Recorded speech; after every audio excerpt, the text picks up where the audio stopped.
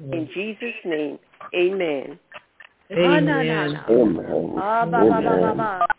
Thank you. Amen. Thank you, Father. Thank you. Thank you. Hallelujah. Yes, thank you, Lord. Wonderful. Praise God. It is good to have everyone on this morning. And I just, when I was looking at the topics, the last, 4 months, it's nearly 16 weeks we had gone through different names of the Lord. Mm-hmm. And I had this, separation anxiety from that topic. Just like to get off from there. But I have, I think God has a word for us this morning. But before we get into the word, I want to see if there is any testimony on this line, because that's one thing that the enemy is afraid of. When we open our mouth and just give God the praise, it's just like, makes them nervous, because it edifies the church, it edifies the body, it edifies the heart. And so if there is a praise item this morning. Good morning, Cyril. It's Sabrina. Hey, everybody. Hey, Sabrina. Can you hear me? Yes. I think somebody's having us on a speakerphone, so if you can put yourself on a mute. Yeah. Okay. I just want to make sure I was getting some feedback. As you all know, my dad passed on September the 15th, and he was struggling with dementia, and my mom was his primary caregiver. And she was really worried for a very long time about having to put him in a home, and she took great care of my dad. And I just wanted to share with you his passing, because it was such a peace and comfort to me. He had a fall. First of all, I was so lucky that I was able to spend time with him on Tuesday. We had a nice lunch together. We talked as much as he could. He was losing his words, but it still, just being with him was a great, great joy for me. And my husband Jeff was able to spend time with him because my mom had an eye procedure that morning.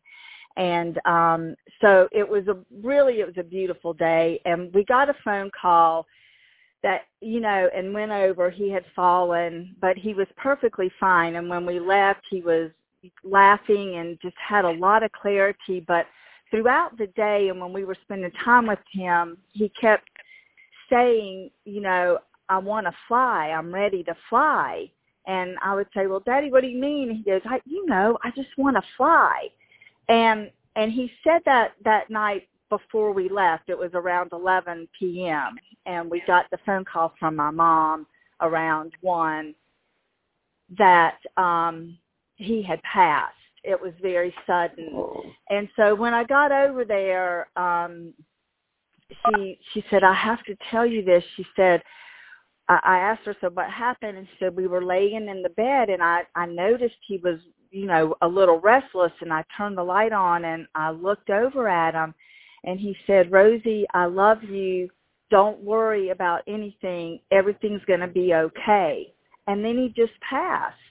And it was the most beautiful, beautiful passing. And I'm just so grateful to the Lord for just giving us that gift and giving my dad and my mom that moment before it happened, because he truly is with us. And I just believe that he was speaking through my dad to her, and it has made the last 11 days bearable for her. So I'm very, very grateful for that.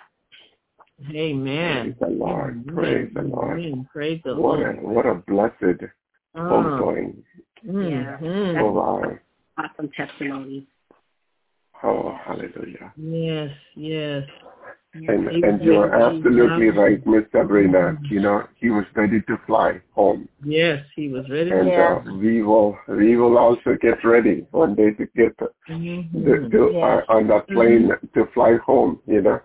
Yes. Hallelujah. Absolutely. Absolutely. Hallelujah. Oh, Yes. hallelujah. Hallelujah. Thank you, Jesus. Yes. Thank you, Jesus. Hallelujah. Any other praise item?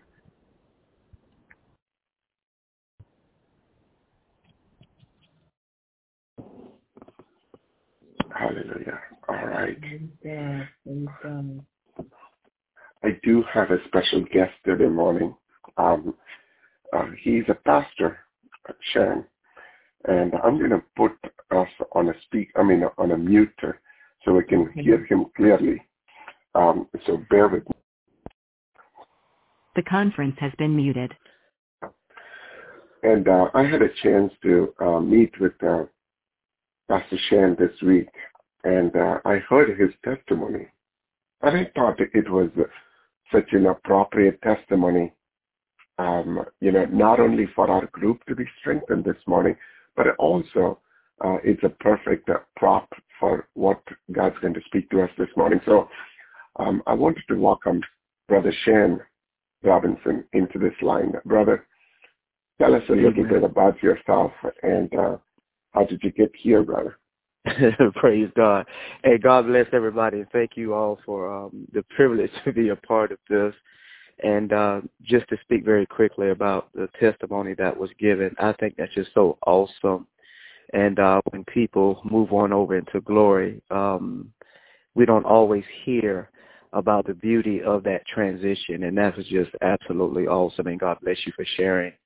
My name is Shane Richardson, and I am a pastor at Heart Ethics Ministries in Columbia, South Carolina. But at the age of 19, I was arrested by the FBI for bank robbery. I was a dope dealer from probably about the age of 14 to the age of about 19. And we had some dealings with some guys from Florida, and we wanted to have more money for packages. And we found another way to get it. We were under time restraints. We needed more money quickly. And things were not as going so well for us as we wanted it to go. We were constantly in shootouts and constantly in fights. And so we said that we would rob a bank. And I was 19 years old.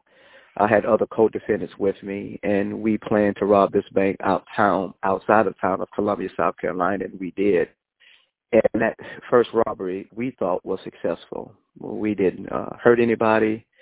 We were able to get the money, and we were just astonished. We didn't have to take any chances with fighting other drug dealers or any other shootouts. We had money.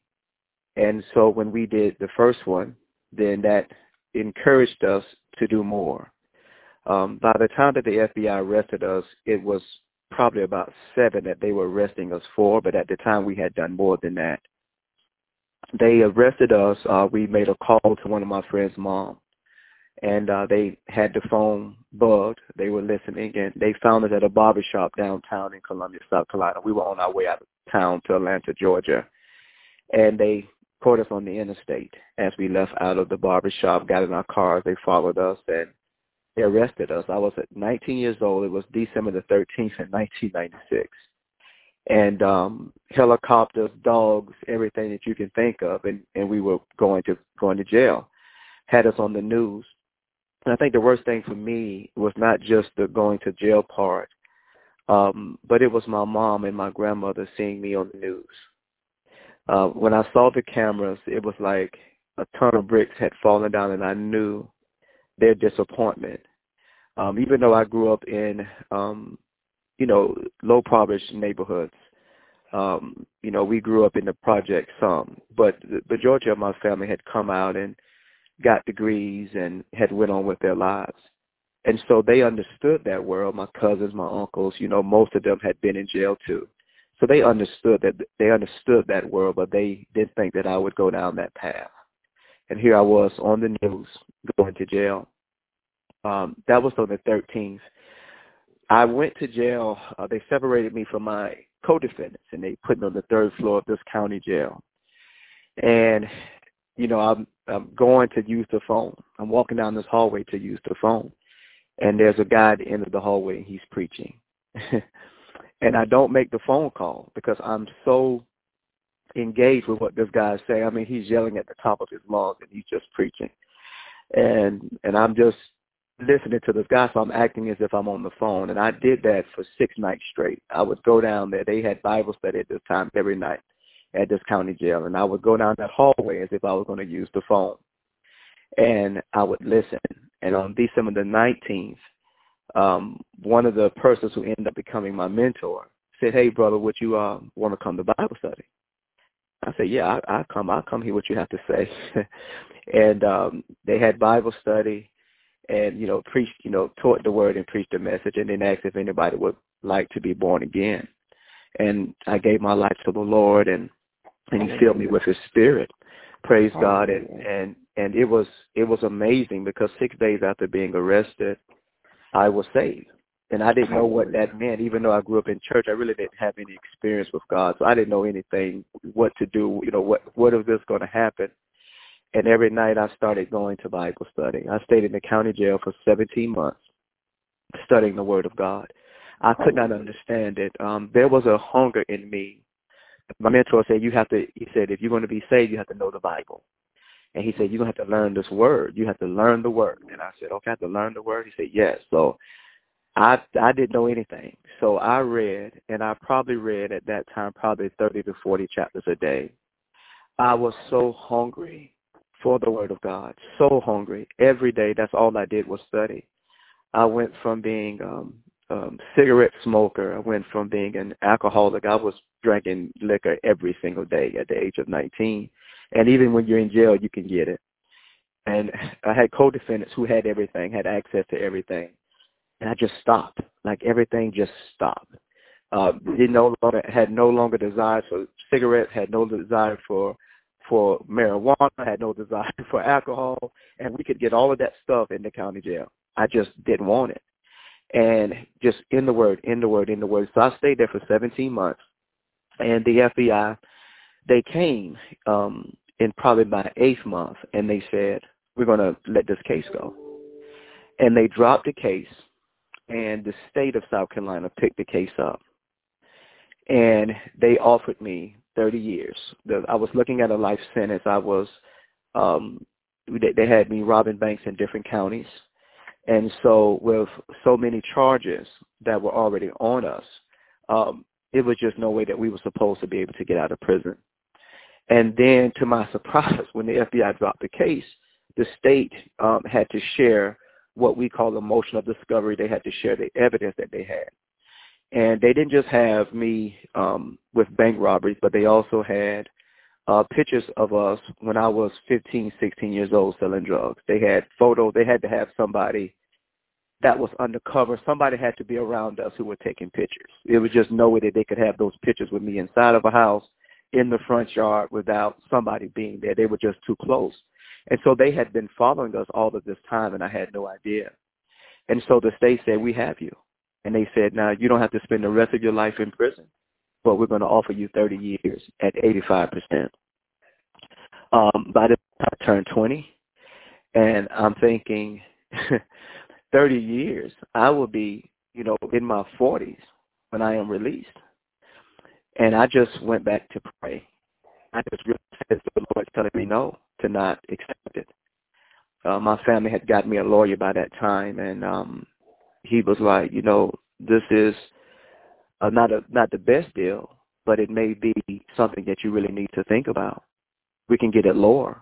He said, but this is probably somewhere around where you need to really think about, or you don't want to spend the rest of your life in prison. South Carolina had at that time had passed a 3-strike law. They were threatening to charge me in every county, which would obviously give me, and it would carry an automatic life sentence. And so I said, no, I'm not going to take it. They came back to me a couple of months later. They dropped it down from 30 years to 15 years. I sat there, I said, I'll take the 15. To me, that was a lot less than 30. As we stood in front of the judge, it was 17 months later, and I stood in front of the judge. My mom, my grandmother was there. My aunts were there. And the judge looked at me, and he said, young man, for some reason I cannot send you to prison for this long. And he had my lawyer and the DA work out a deal, and they suspended the 15 years to 7.5. And I was ecstatic. I didn't expect to go to jail for 7.5 years. I had already said I was guilty. I'm a believer now. I'm not going to lie. I robbed these banks. Whatever God's punishment is for me, that's what I'm willing to take. And it was suspended to 7.5. And I thought, wow, I would be home in 6 years. I had already spent 17 months in prison. It's like, wow, I would be home and it won't be too long.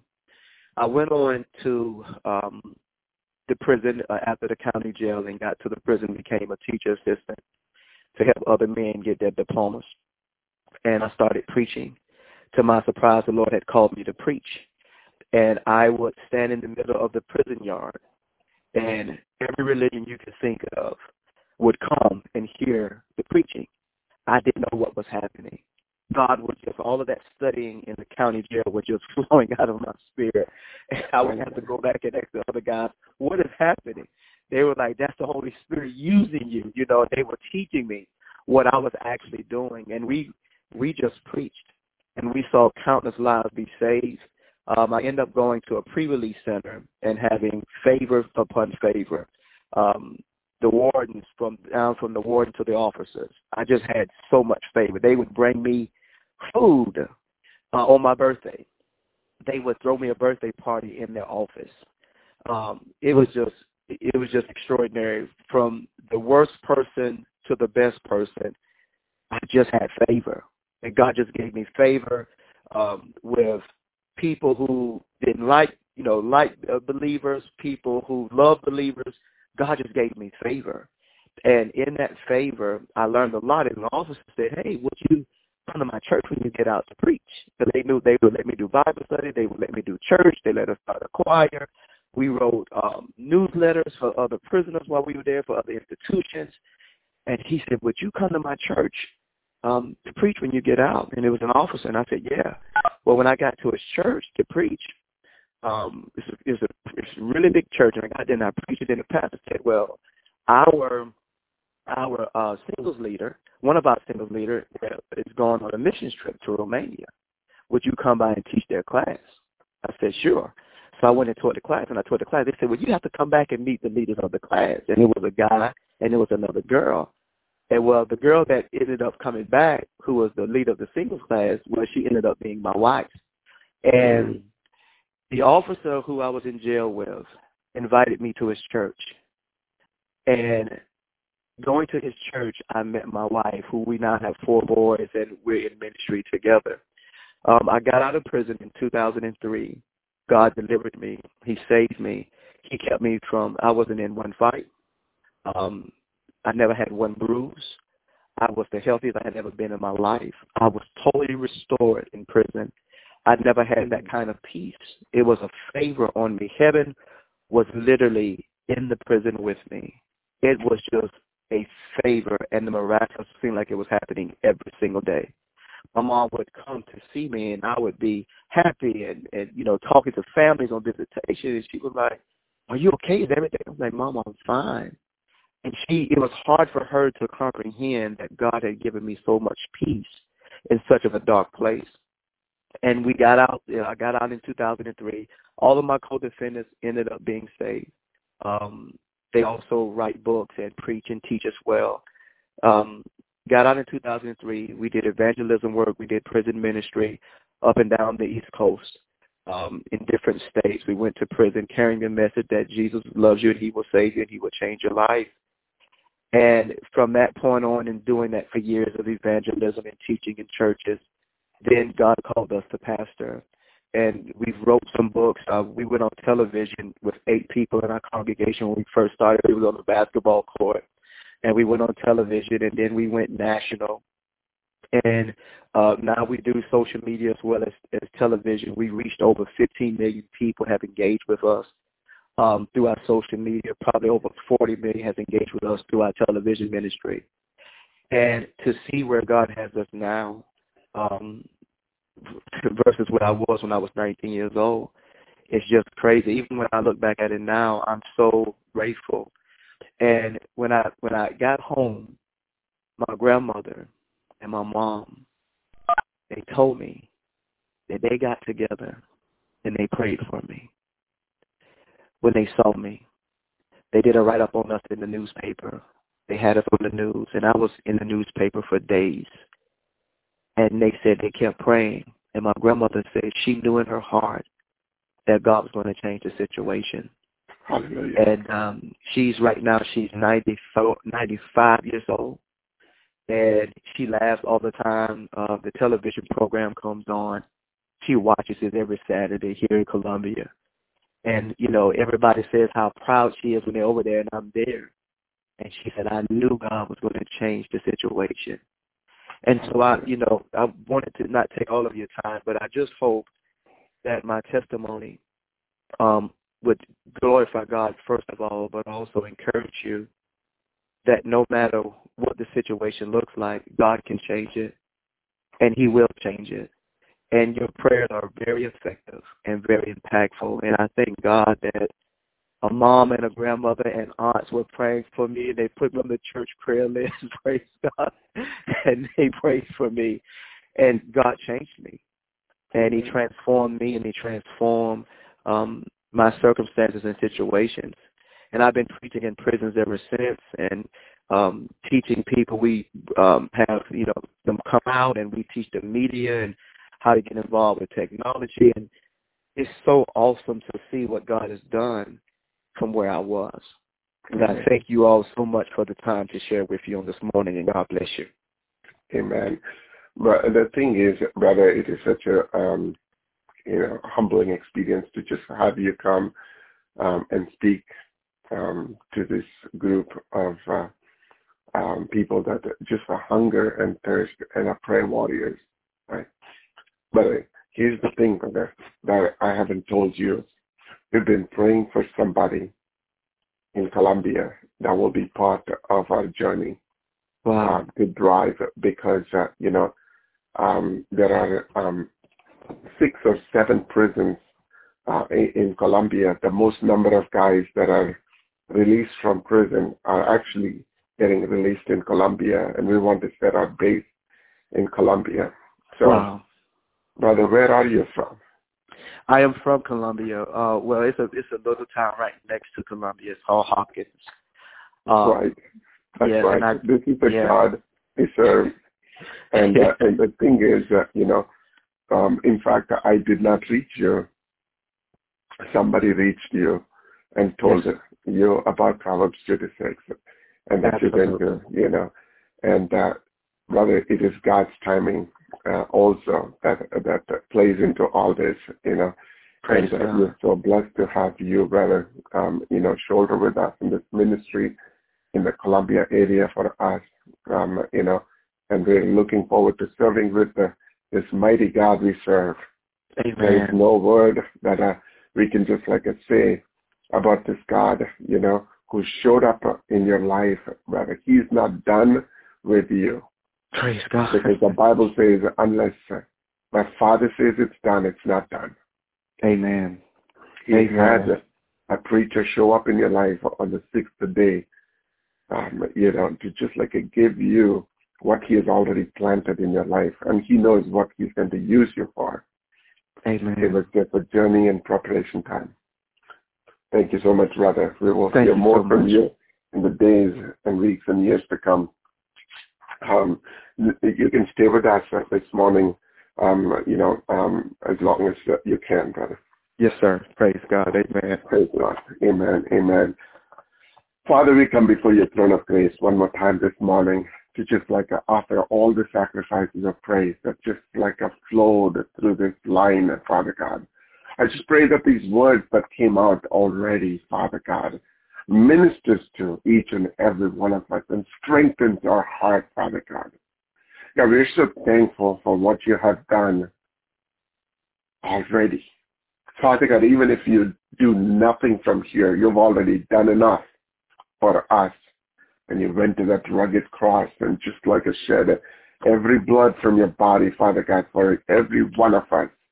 God, this journey that you took, Father God, you did not have to do. You didn't have to come down from heaven. You didn't have to take that shameful death, but you did for us, Father. That's enough for us.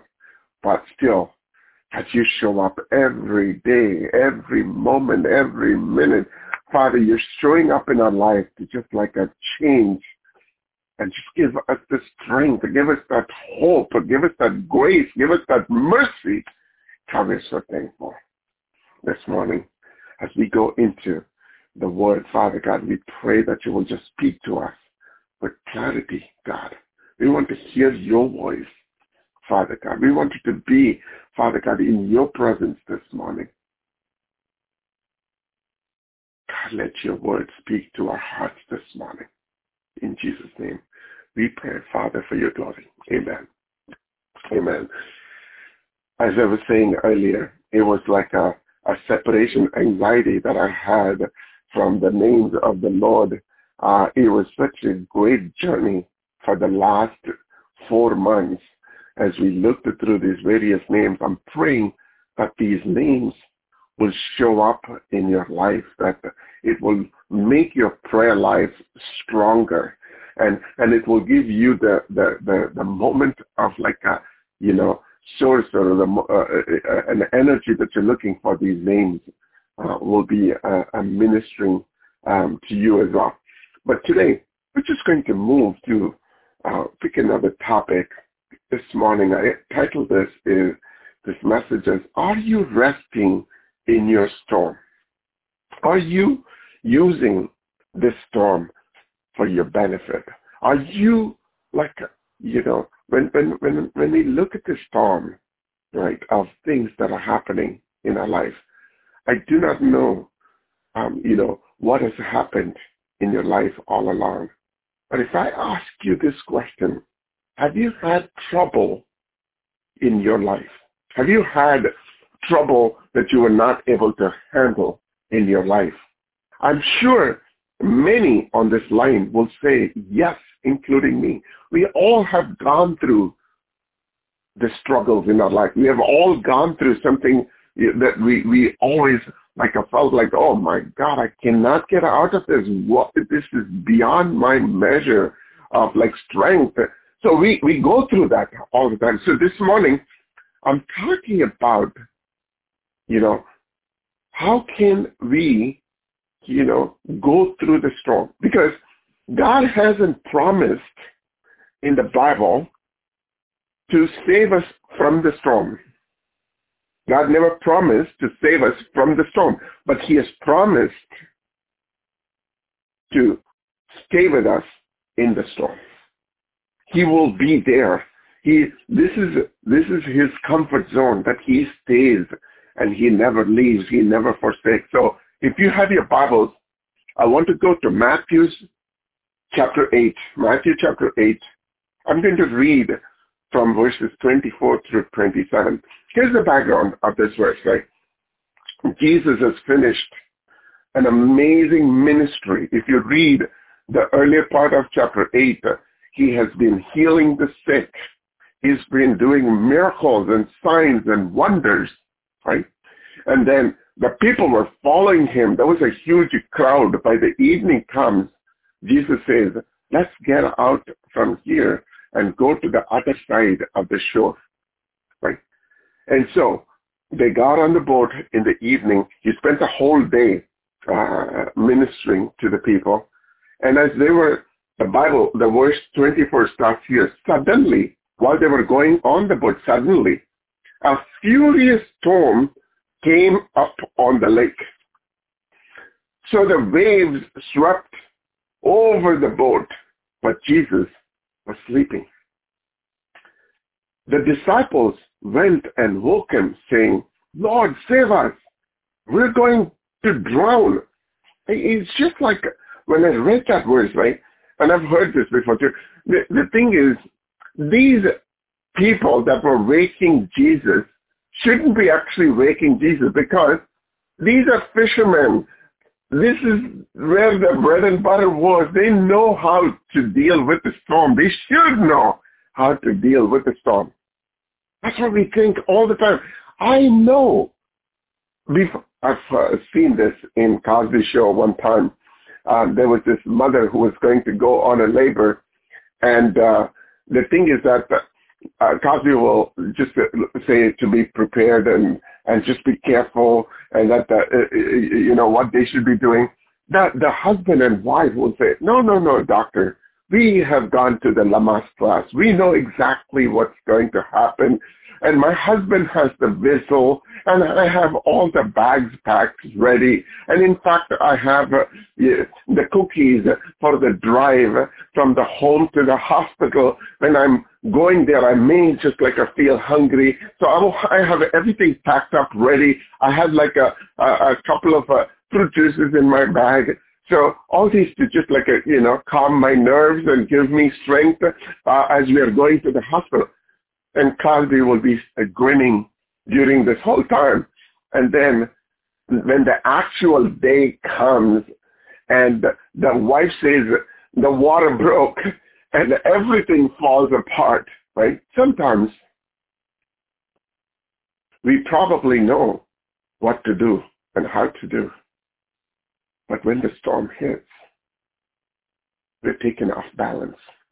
And that's what has happened to these fishermen in this book. They're waking up Jesus, who's not even a fisherman, right? And they're saying to him, Lord, save us, we are drowning. And Jesus replied, you have little faith. Why are you so afraid? Then he got up and rebuked the winds and the waves, and it was completely calm. The men were amazed and asked, what kind of man is this? Even the winds and the waves obey him. I really looked at the definition of the word storm.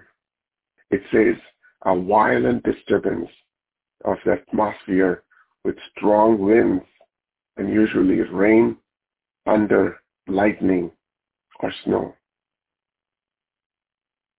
When the problem comes, they don't come in single species. In fact, if we look at the background of this verse, Jesus and his disciples has finished something amazing work in this part of the town, and they're going to the next mission. And while they are going to the next mission, in the middle of that mission, because when we read further in the Bible, after they got on to the other side of the shore, there was this man who was possessed, demon possessed, and he was tied to the stones, and he was there in the graveyard, and how God just took the legions of these demons and put it into the pig and send them below. All that's going to come. So he was going from one mountain to the other mountain, but there was a valley in the middle.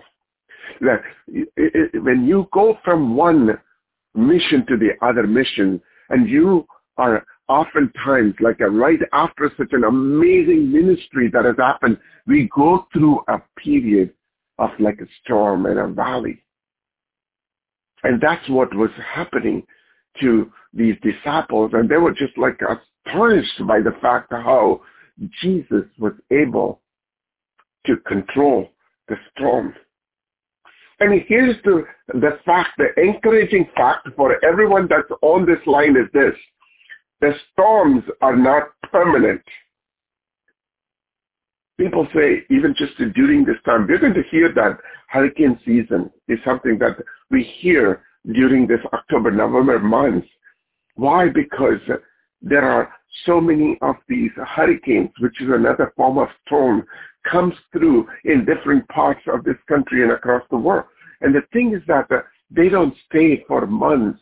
They don't stay for years. They come for a moment and they just pass away. It is always temporary. And it is always moving. And after it just finishes, and it just got to keep moving. If it stays in one place, there's more distraction and disaster that's going to happen, but it keeps moving. But here's what the thing is. Every time the storm comes into a city, before it comes, the meteorologists come on TV and they start to say to people how they should be prepared Sometimes the storm is so difficult that God just like, the people on the TV would come and say, like, you move out of this place. You go to the higher plane. Or you just like, get some sand. Or you can just like get some, those salt that you can put it in the front of the house. So there is a time that we have before the storm comes to prepare us for the storm. And that's what I'm going to be talking about this morning. What can I do? Some of you may already be in a storm this morning. There are some things that are difficult that are going in your life. But for others, you may not have a storm, but God's like sending this message to just like prepare us if the storm comes in the future. I'm not talking about this natural storm, right? It's a personal. What do we do when everything that we trusted collapses? Bad news from doctor, a business failure, a brokenness in the marriage. We're not built for storm all the time, but God is in the storm with us. Sometimes God prepares us when the life hits us on our blind spot.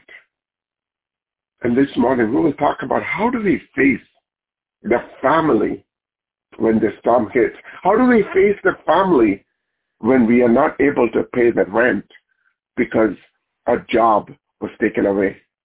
How do we pay our children to college? There are a lot of things that we may not be ready for when an actual storm hits and God says, I am going to prepare my children, prepare my people, prepare my servants, my friends for the storm. That's the message today is about. Sometimes God allows these storms to happen in our life so we can be prepared and get back to what is important. I know we are in the middle of a storm with the COVID going across this nation. But I think this country hasn't seen what it means to live in a storm. And so COVID is not the end-all, be-all. But COVID is just a preparation ground. COVID is like this media person that's just like getting on the TV and telling us about the storm that's coming. We don't know as a nation how to live without electricity for days. We don't know as a nation how to cope up when the foreign planes are flying over our nation, dropping bombs. We don't know. This nation hasn't seen the real poverty. This nation hasn't seen it. So this COVID is nothing but an evangelistic platform where God is waking up his church to be prepared for the storm that's going to come. If I just like to think about, there are two animals that God identified himself with. One of them is the lion we saw, the Lion of Judah. When God talks about himself, he says he is the Lion of Judah. We studied that. Lion is the king of the jungle. But there is another animal, the bird, that God just like attaches his name towards it, which is nothing but an eagle. Eagle, just like how lion is a king of the jungle, eagle is a king of the air. And the thing is this, why eagle, right? Eagle knows something about the storm that we need to learn from. When the storm comes, when every animal and a bird wants to go to a place of refuge, a place of safety net, only eagles fly towards the storm. Eagles, the only bird in the bird kingdom that watches for the storm. When every other animal and the bird scatters and looks for a place to hide themselves, that when the storm comes, the eagles prepared for the storm. The Bible says in Ezekiel chapter 17, verses 3, "Thus says the Lord God, a great eagle with great wings and a long pinions, rich in plumage of many colors, came to Lebanon and took the top of the cedar." When I read that verse, this particular word, pinion, just like it stuck very strong for me. What is pinion? It's nothing but an extra bone that the eagles have. And when the storm comes, eagles uses them. It uses that extra bone only then so that it can rest itself on those bones when the storm hits. The eagles look for the storm, and it flies towards the storm, and it locks its wings, and it lifts higher and higher and higher. And when the eagles, reach to a highest point above the storm, I just heard this preacher say even last night that when they go above the storm, everything seems to be calm and quiet. In fact, this guy was saying, like, about the storm, he was on a plane, and when the storm hit, the whole plane was shaking and shaking and shaking and shaking. Everything was just like a shaking. And the pilot kept the plane on an incline so that he kept going higher and higher and higher. After a while, they just went to the higher than the storm. And there, they saw the sun shining bright above the storm. And we read that in Psalm 23 as well. That the psalmist is saying, he anoints my head with an oil. And the reason why the shepherd anoints the sheep with an oil is because the oil, keeps the flies away in the night, that bothers them in the night. And we know the name of Satan, one of the names of Satan, is Beelzebub, the king of the flies. But you know what is so important about that anointing? When that anointing is upon your life and my life, we are separated from the flies that are bothering us. In fact, the flies can only fly up to a certain altitude, above which the flies cannot come. But when God anoints your head and my head, he lifts us up above the storm where the flies cannot bother us. This morning, we're going to study a little bit about how can we rest when the storm is going. How can I strengthen my pinion? So here are the 5 things that we're going to look at, and I'm praying that this is going to be a blessing for you this morning. 5 things that we can do as a preparation for the storm. And that the thing is this, these things have to become like our lifestyle. Whether the storm comes or not, our lifestyle has to mimic these 5 things, 5 decisions that we need to take about our life. Number 1, we have to make a decision to get serious with God.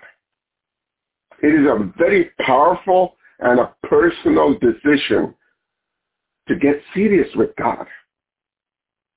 And we heard the testimony of Pastor Shane earlier this morning, and he talked about like how before he was in the middle of the storm, and in the middle of the storm, God was just prepping him to get serious with him first. His mom and his aunt and his grandma were on their knees crying out to the Lord to just like make the presence of the Holy God show up in the life of Pastor Shan. Reading the Word, prayer life, fellowship with the fellow believers. The Psalms points us back to the Lord. After 9/11, we heard for several months that people were going back to church because for the first time people realized that how their life is fragile and that the Lord, will answer when the world has no answer. We've heard so many messages in our life about getting serious with God. He's an almighty God. And there is not someone we should, the thing is like he's so amazing and powerful. And this is not something we can take it light. We have to make our relationship with God very intentional. He's a force to reckon with. And some of the things that God says, like in Psalms chapter 1, verses 2, he says, blessed is the man who delights in the law of the Lord. He meditates on his law day and night. And I saw the Message version says, you chew on scriptures day and night. There is nothing that we can say, I've reached the height. I don't need to read the Bible anymore. I don't need to read the Word. I've prayed enough in my life. I don't need any more prayer. I've just done enough good work for the Lord. I don't need to do this anymore because I've reached to the saturation point. There's nobody ever can say that they know everything that's written in the Word of God. Even if we have studied 20, 30 times the entire Bible, cover to cover, you read it one more time, there is a new message, a new revelation, there is a new anointing, there is a new, source of energy comes out of the Word. Nobody can say, I've prayed enough. There is no more prayer I can say. I can just live the rest of it. Nobody can say, I gotta get serious. That's a decision. He's the only one who will never leave us nor forsake us. Everyone in this world will be gone when the light is shut. But he will be there. The number one decision that we need to make is to get serious with God. There used to be time that when I finish the work in the prison, when I come out of the prison, I would always think really good about myself. But I would look, I've been to prison. I've done something good for the Lord. And as I started to minister, more and more I just realized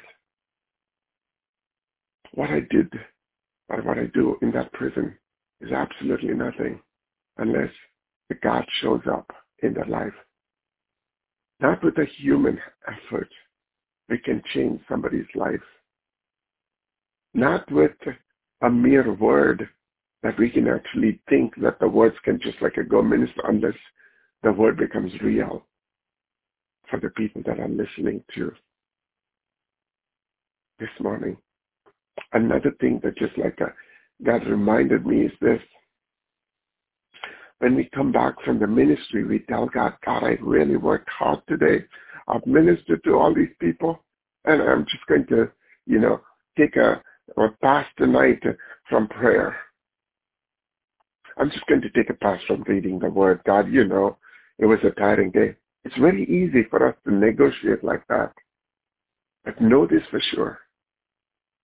God takes every single effort that we take so seriously. In fact, if we take time in the morning to spend time with the Lord, he actually waits for us. In the song of Solomon, he's talking about how he jumps and leaps and waits for us every morning. God is a God that we serve. He's the only one who will keep up an appointment when everybody else has every chance to fail an appointment, the God of this universe, when you make an appointment, he will show up at your appointment this morning. In order for us to be prepared for the storm, we need to get serious with God. We need to get serious with the Word. We need to get serious in our prayers. The second decision that we need to have is this. We need to make a decision to be transformed. We need to make up in our mind to change every faulty belief system that we have followed all along. No matter where it came from, I'm already working on it, says the Lord. You may say, what do you mean by making a decision to be transformed? Great question. Every one of us has some faulty belief system, in our lifestyle. We think that if I do these, and these, we will reach heaven. If I do pack my bag with my whistles and the coffee and the cookies, I can eat my way from home to the hospital during labor. We have all these like a faulty belief system. And God says, when you're in the middle of a Bible study or in the middle of the believers, you may proclaim the Lord and his word, but will you do that when you stand all by yourself, when no one is watching? The Bible says in Revelation chapter 7-9, he will gather us from every nation and every tongue. Right? When someone looks at us, they should look at us and beyond our color, beyond our nationality, beyond our tribe. People should only associate us to the heaven. We should change that narrative about us. We should transform our narrative from what people are saying about us. If there are certain things that we get like really comfortable, we need to transform from that faulty belief system. There is always this narrative about men that says men are so irresponsible. We need to change that narrative. We need to transform from that narrative. Oh, he's always impatient. In fact, we even ourselves proudly say, I'm always lazy. It's just like how we just like to give an excuse for not doing something. Oh, I'm always short-tempered. We say all these things, but God says, no. In order for you to weather the storm, you need to transform your belief system. You need to, the Bible says in Romans 12:1-2, remember, beseech you, brethren, do not conform to the patterns of this world. Be transformed. Be transformed by renewing of your mind. And the Bible says present your bodies as a living sacrifice, holy, acceptable to God, which is your reasonable act of service. Do not conform to the patterns of this world, but be transformed by renewing your mind, that you may prove what is good and acceptable and perfect will of God. Here's the thing. We need to constantly transform our belief system. We need to constantly work on our belief system. We saw a couple of weeks ago when the lions walk in the jungle. You can see that lion is not the tallest animal in the animal kingdom. The lion is not the fastest in the lion kingdom, in the animal kingdom. Lion is not heaviest. The lion is not smartest. But when you see in the Discovery Channel how the lions are walking, there is a swagger in the lion's life as they walk in the jungle. You can see how they believe that nobody can come near them. And when they see even animals bigger than them, like an elephant, when they look at the elephant, they think that it's a lunch. Even though elephant is a much bigger than what they can handle. They believe in their life that there is nothing that can stop them. And God is saying, you need to transform your belief system. The children of Israel left Egypt in one day. But how long did it take for Egypt to leave them? 40 years. Every time a trouble showed up, they went back to Egypt in their mindset. Unless we are physically separated from a territory, we are not delivered from the territory. God kept them in the desert until they're delivered from their slavery mindset. God is letting us know this morning, you and I have to make an intentional effort to change the narrative of our life, change and transform what we believe all along. We need to get to a place where we need to believe that God is going to show up in your life and my life. Deuteronomy chapter 28, it says, God is talking about so many blessings in that chapter. But here's what he says. In the beginning of that chapter, chapter 28, verses 1, it says, if you diligently obey the voice of the Lord your God, to observe carefully all his commandments, which I command you today, that the Lord your God will set you high above all nations of the earth. And all these blessings shall come upon you and overtake you because you obey the voice of the Lord your God. Transformation doesn't come by anointing. You may say, what do you mean? Transformation doesn't come by anointing. You and I have to make an intentional effort to transition and allow the grace of God to intervene. We need to have this superior belief system. We need to have God's word do its work. We need to transform what we currently believe. If there are anything in your belief system this morning that you have over the period allowed it to happen, God is saying, when the storm comes, the old belief system is not going to hold up. You need to be transformed in your mind. You need to start to write down the things that you want to change in your life. Sometimes, the time that you spend on TV, the time that you're spending on watching certain programs or, the things that you do, if it is not going to help us in the eternal life, for eternity, we need to transform from that. We need to transform our belief towards like a why we have to do this. Number 3, we have to make a decision to be exceptionally valuable. To be valuable. We need to get over the realm of mediocre lifestyle. The mediocre lifestyle is where the competition, the jealousy, the envy, the flesh, all those things will show up in the mediocre lifestyle. The Bible says in Matthew chapter 7, verses 24 to 27, it is Jesus who's talking about it in the Sermon on the Mount. He says, everyone then who hears these words of mine and does them will be like a wise man who built his house on the rock.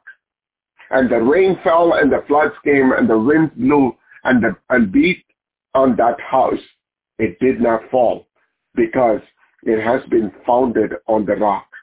And everyone who hears these words of mine and does not do them will be like a foolish man who built his house on the sand.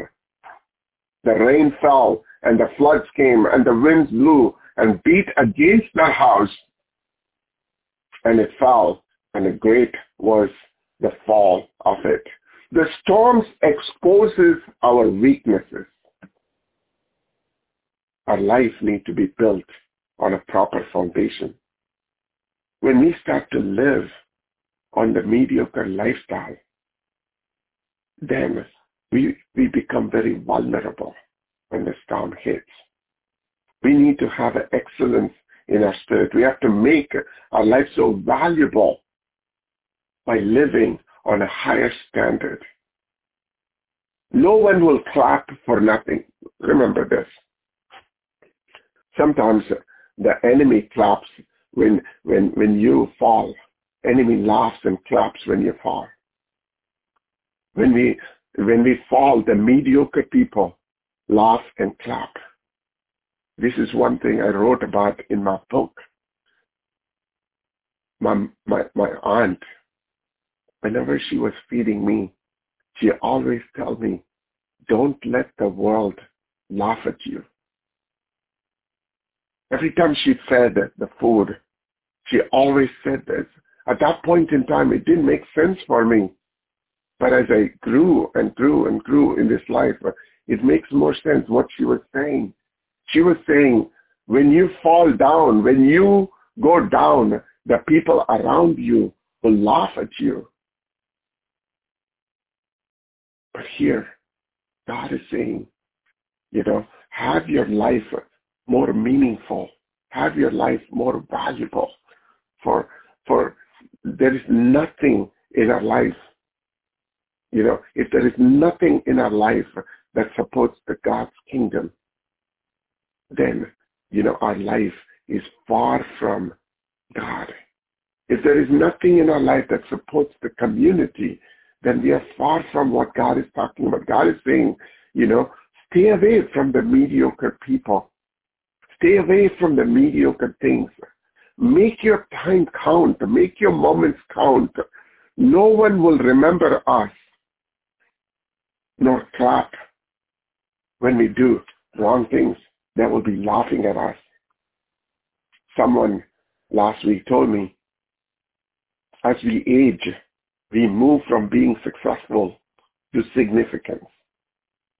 We start to think about not being successful in what we do, but instead we start to think of how can I make this significant? And that's what I really love about what Pastor Shan said earlier, that he was moving from being successful into making a significance. Even after he got out of the prison, he just did not, stay and just doing just the preaching, because that's what God just made him to do when he was in prison. But instead, what he did is he started to explore other areas of his life, and he started to open up the television. He started to go national. He started to see how God can use his talent to reach out to the 15 million people that have been reached out through this ministry.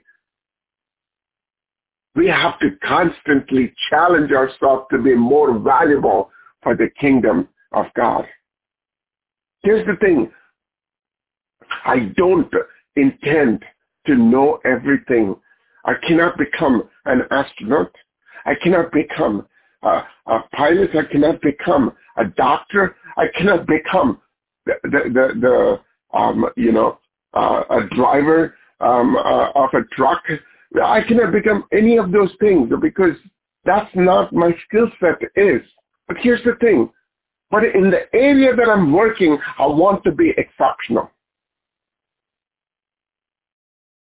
I heard earlier in the week on Friday night, Miss Lisa say how when she went to work, there was an accolade, recognition about her work.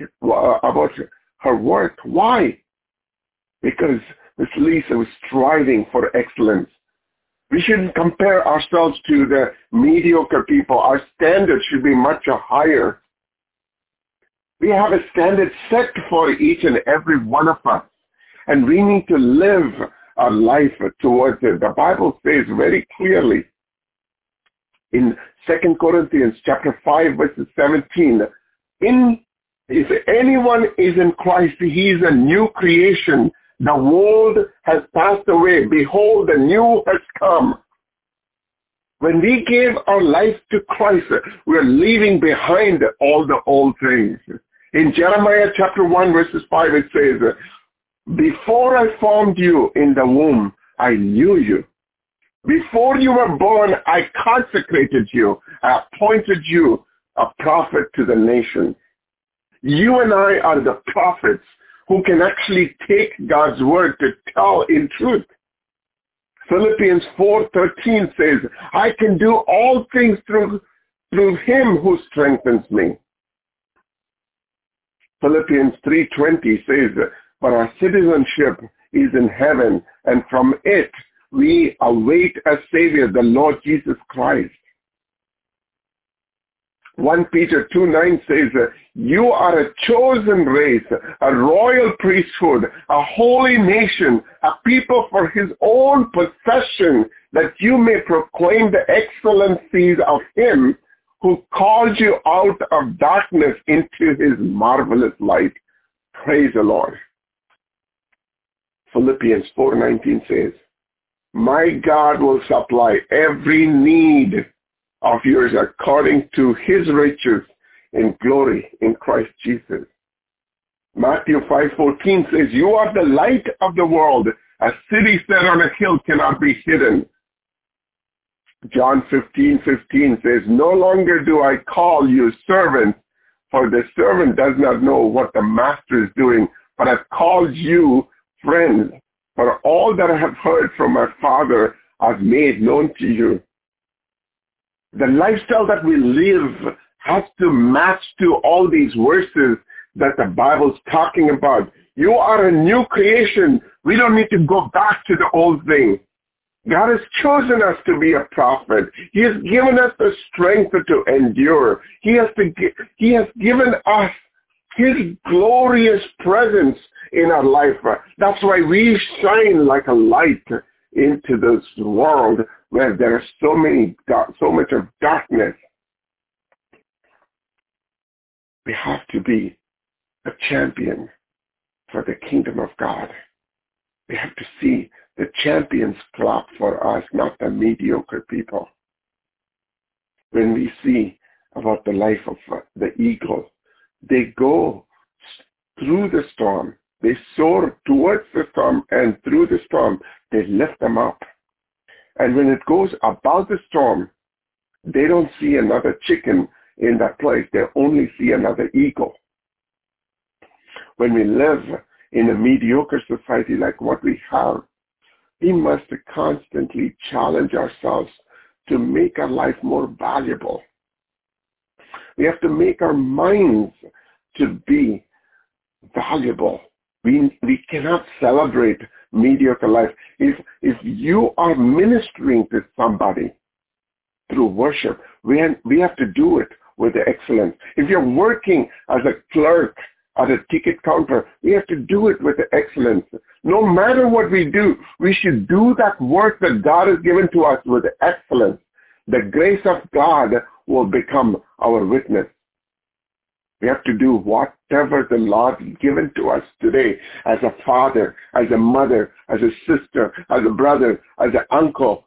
The role that we play where God has placed, we have to do it with excellence. I've heard sometimes people say, I'm so young, or they say, I'm old. In fact, I've seen sometimes even pastors are saying, I'm a pastor, I'm a minister of gospel, I'm a man of God, and this is the only way I will do it. No. The ministry will suffer if it wasn't done with zeal and with the proper understanding of God's word and in humility. If whatever we do is not of excellence, it is really hard to weather the storm. I'm not here this morning to condemn you for every wrong thing that you've done in the past, but instead we need to constantly challenge our attitudes and motives. We know what the storm can do. When it comes in, here's the beautiful part about the storm. We always think a storm is like a bad deal. But here's the thing. I read somewhere that when the storm passes through a city, the storm actually cleans that city.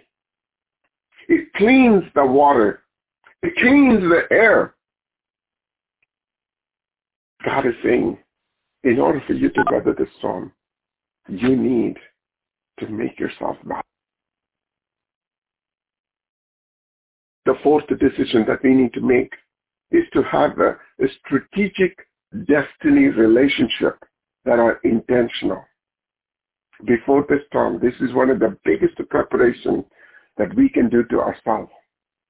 The relationship that preserves our value, the relationship that challenges us to raise above in our spiritual growth. When we have somebody in our life, they should be helping us to grow in the Lord. Bible says, be fruitful. What does it mean? Be relational. God is asking us to connect with one another. We can never be all by ourselves. We need to categorize all the people that we have in our life. If we don't do that, then there is no wisdom. We have to have top 5 people in our life that deserves this honor. These are the people to whom we can lean on. We can lean our shoulders on. These are the people that we can depend on when the storm hits our life.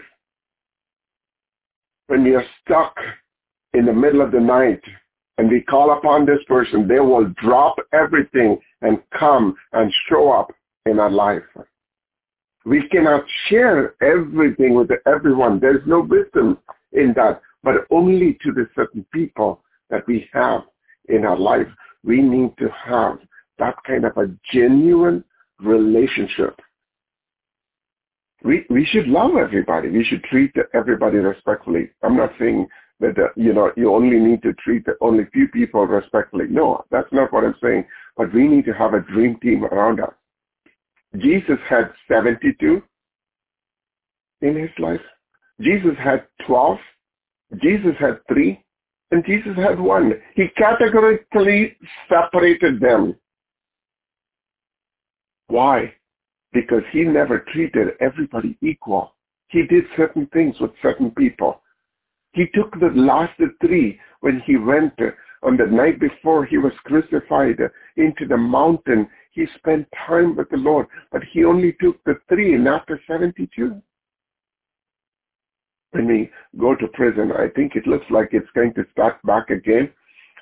And every time I went to prison in the past, there were 3 people who were always there, sitting in the front of those rows. Miss Sarah, Miss Brenda, and Miss Colette. Even now, when I run into something, I call on them. I need to bounce something off. They're listening. I know they have the best thing for me. And the thing is this, we need to have that kind of a relationship, that kind of people in your life and my life. Proverbs says, he who walks, in Proverbs 13:20, he says, he who walks with the wise will become wise, but the companion of fools will be destroyed. Jesus fasted. If I ask, before I say that, if I ask you this morning, who do you have in your life that qualifies those 5? Do you have an answer for that? Can you think of about 5 people in your life this morning?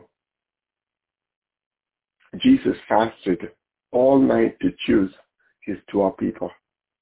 It takes time to build that relationship that becomes serious in your life. I always love to walk around the Billy Graham library because there are so many things that I source from that library. One of them is that I stand there and watch how he preaches with confidence, with absoluteness on the gospel of God. He would never sacrifice on what God says. I love that place where he just starts to preach, and I watch him preach to these millions of people because there's something about he's just like doing to those people because he believes that in himself, what he's preaching on. If someone's preaching, they have to believe what they're preaching on, right? But there is a room there in that library where it shows all the people that worked with the brother Billy Graham, Reverend Billy Graham. And when I walk around and see all these people, each of them have worked with the Billy Graham for 30 years, 35 years, 40 years, and so on. They stayed with him, and they invested on Reverend Billy Graham, and Reverend Billy Graham invested his life upon them. These are the worship leaders. These are the prayer warriors. These are the organizers of different crusades. They stayed with him. If we don't have those people in our life, we cannot go too far when the storm hits our life. If we talk to whoever is available when the storm hits, that's not wise. John 3, verses 1 through 21, it tracks an incident about a man named Nicodemus. He's a ruler of Jews. He was a Pharisee, but one night he comes all by himself and speaks to Jesus. Rabbi, we know that you are a teacher come from God, for no man can do these miracles than you, except you, God, right?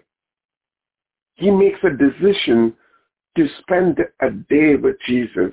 He came alone and spent time with Jesus. Sometimes we need to have that kind of like a one-on-one. I have this, there is a fitness center here in Charlotte. And when you walk into that fitness center, there is like a big board that says no judgment. Nobody judges you for your weight. That's what they're saying in that. The Planet Fitness, when you walk into Planet Fitness, that's one of the things that you're going to see inside their gym. And here's the point that I'm making. We need to have somebody in our life who will not judge us. Even when we make a mistake, they know because they're treating us with love. It is a decision that Judas made to act all by himself.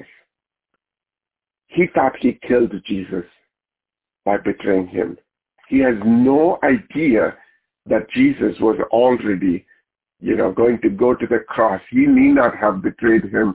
Jesus was giving his life already, to die on that rugged cross. It was already written 2,000, 3,000, 4,000 years before how Jesus is going to die. Judas, because he acted alone, he didn't have a council of people. He just thought he killed Jesus. And in fact, he killed himself right after he got the 30 pieces of silver. If we don't have a covenant relationship when the storm hits, we are in a very vulnerable position. The days are going to come and things go, from bad to worse. We need these people that are closer to us. We need those covenant relationship with those brothers and sisters in our life. Earlier in the week, on Friday night, I heard about Miss Lisa. Her son was just like released on a bail. But you know what is so significant about that story? There was a man who showed up in their life that Miss Lisa has invested before in that man's life. He came through and paid in full what was the bond amount. And now he is home. He showed up.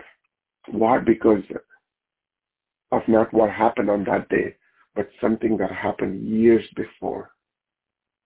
We need to be investing equally on the relationship that we have, those 4 or 5 people. We cannot be just always be taking and taking and taking out of their life. We need to give back into their life as well.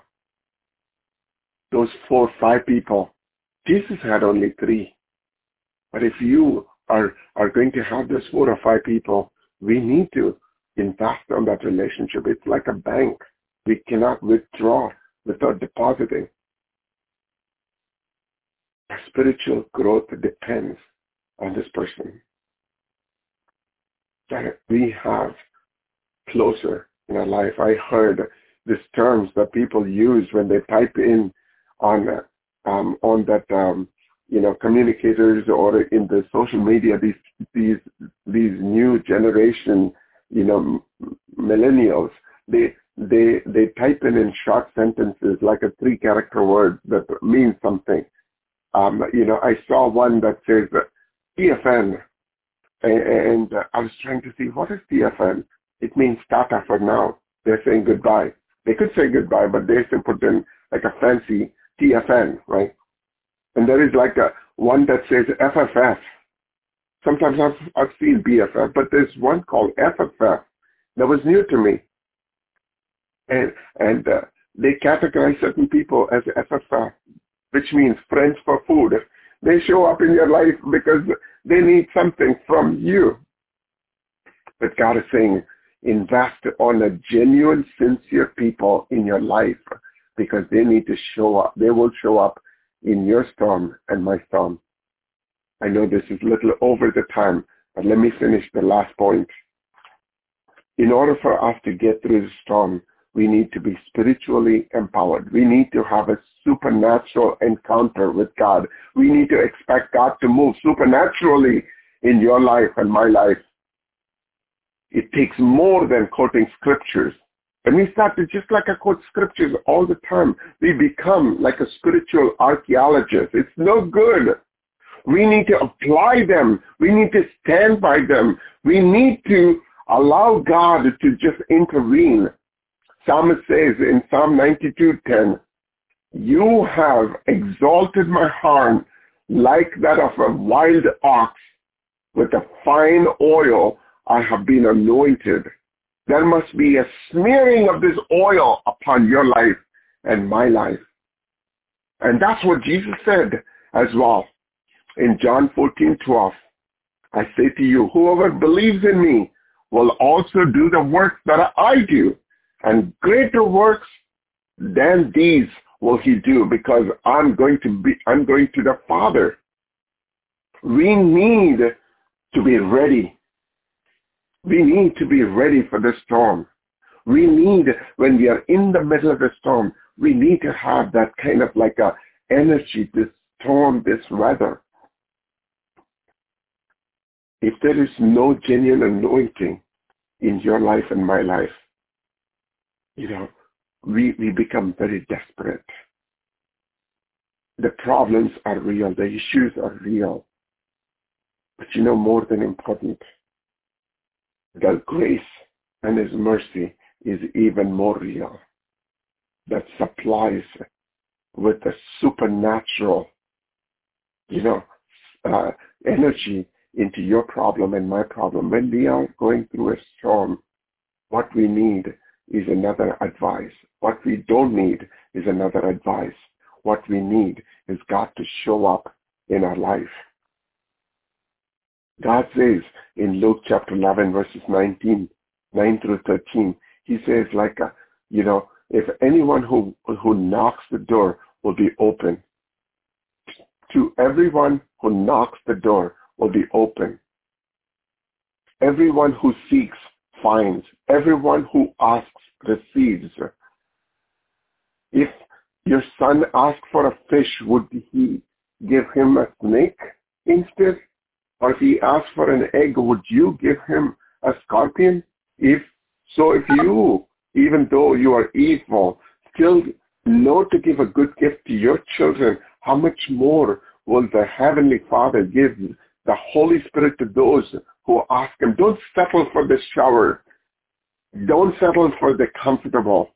The people in the early 1900s, the Azusa Street the people who showed up at Azusa Street, they never compromised or settled for their comfortable zone. And that's why they went night after night after night after night after night, worshiping the Lord and asking for a supernatural intervention. You cannot ask for the supernatural when you are in the middle of the storm. You have to ask for it now, so we will be prepared for the time when the storm hits.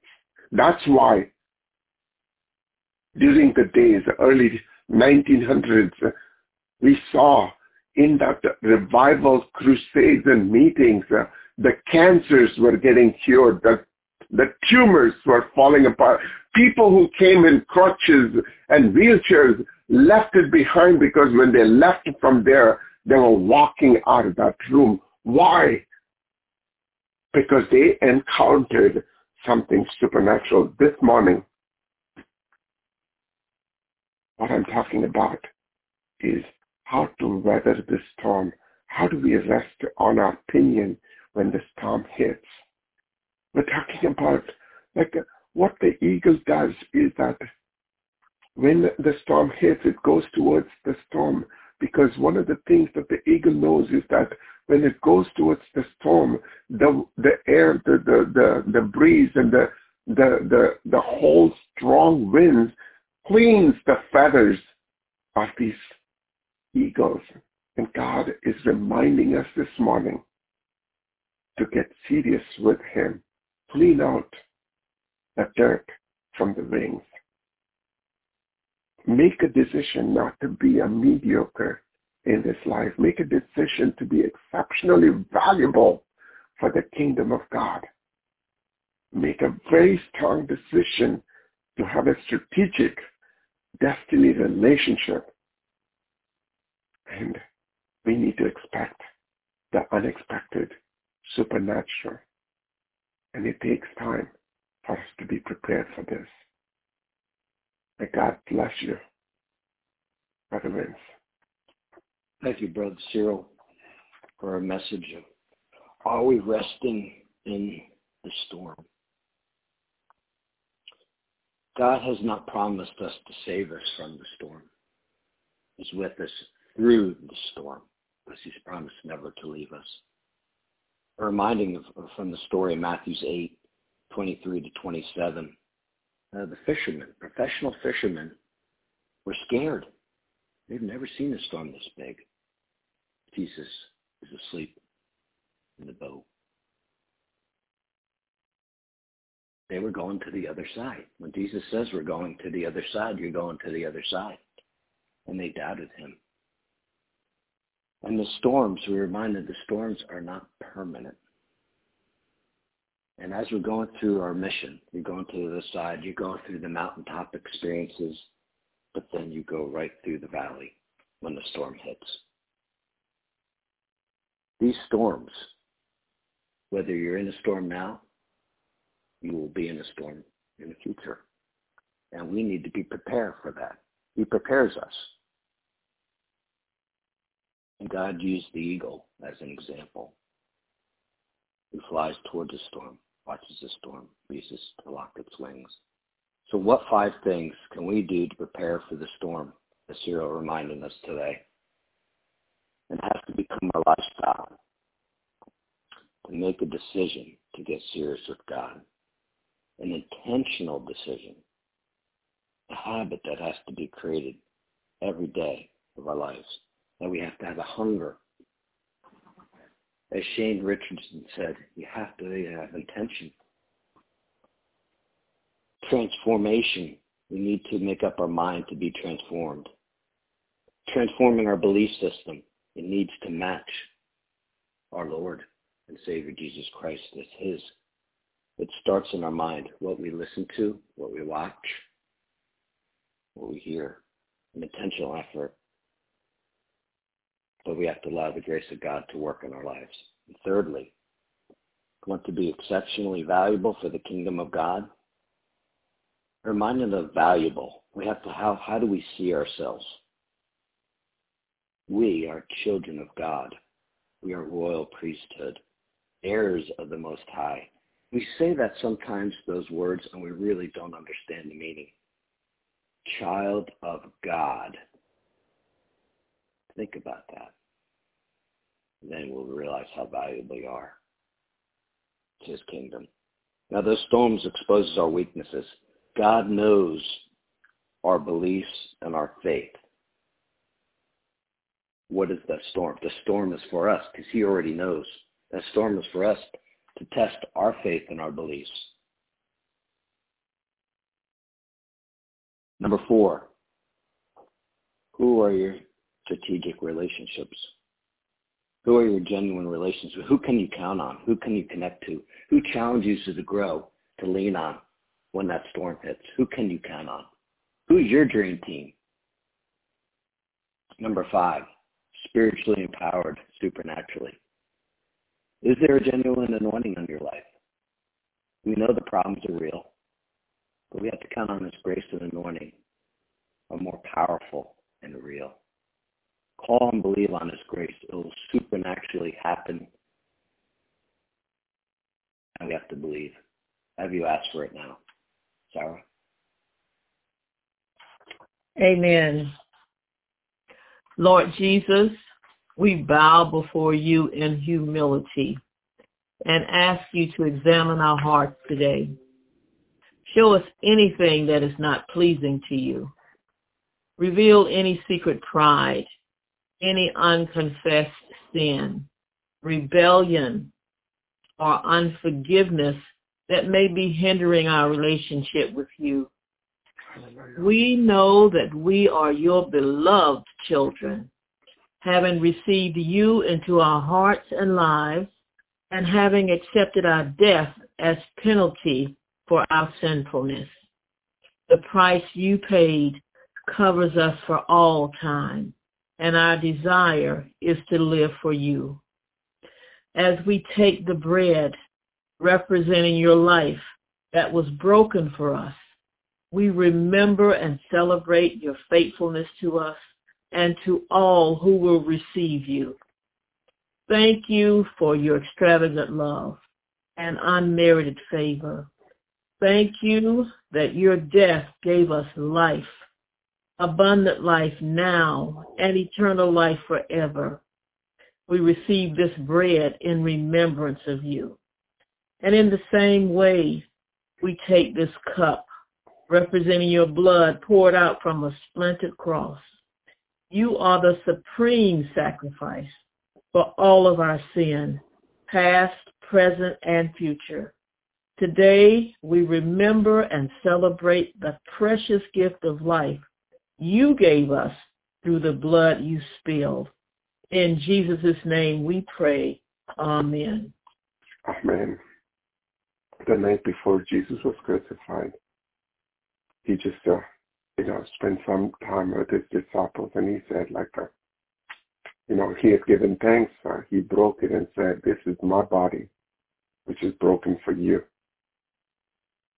Do this in remembrance of me." Let's take the bread in remembrance of him this morning.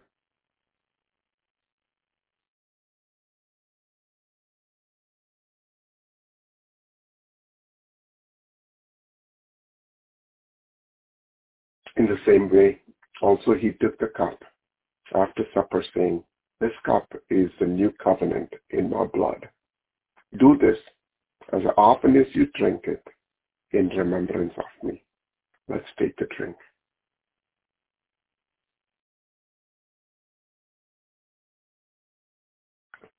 Hallelujah. Father, we come before your throne of grace.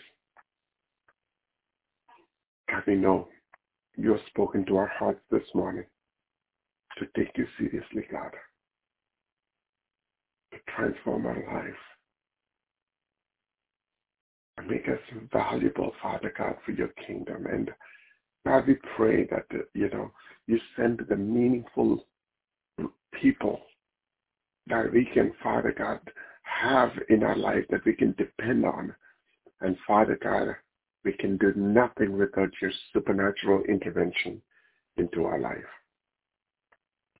God, I just pray that even now, as we come before your throne of grace, as we go into this world, Father God, into the next day and the weeks to come. Father, if there is a moment in our life, Father God, we can take time to just think through these 5 things that we talked about. Help us, God, to be prepared for this storm. You are the God who knows every detail of our life. God, if there is something that is not clean before you, Father God, we pray, just like how the eagles clean their feathers, God, clean our life and make us, Father God, valuable in the kingdom. We surrender ourselves, Father, into your mighty hands. You take the glory and honor. In Jesus' name we pray. Father, for your glory. Amen. Amen. The conference has been unmuted. Hallelujah.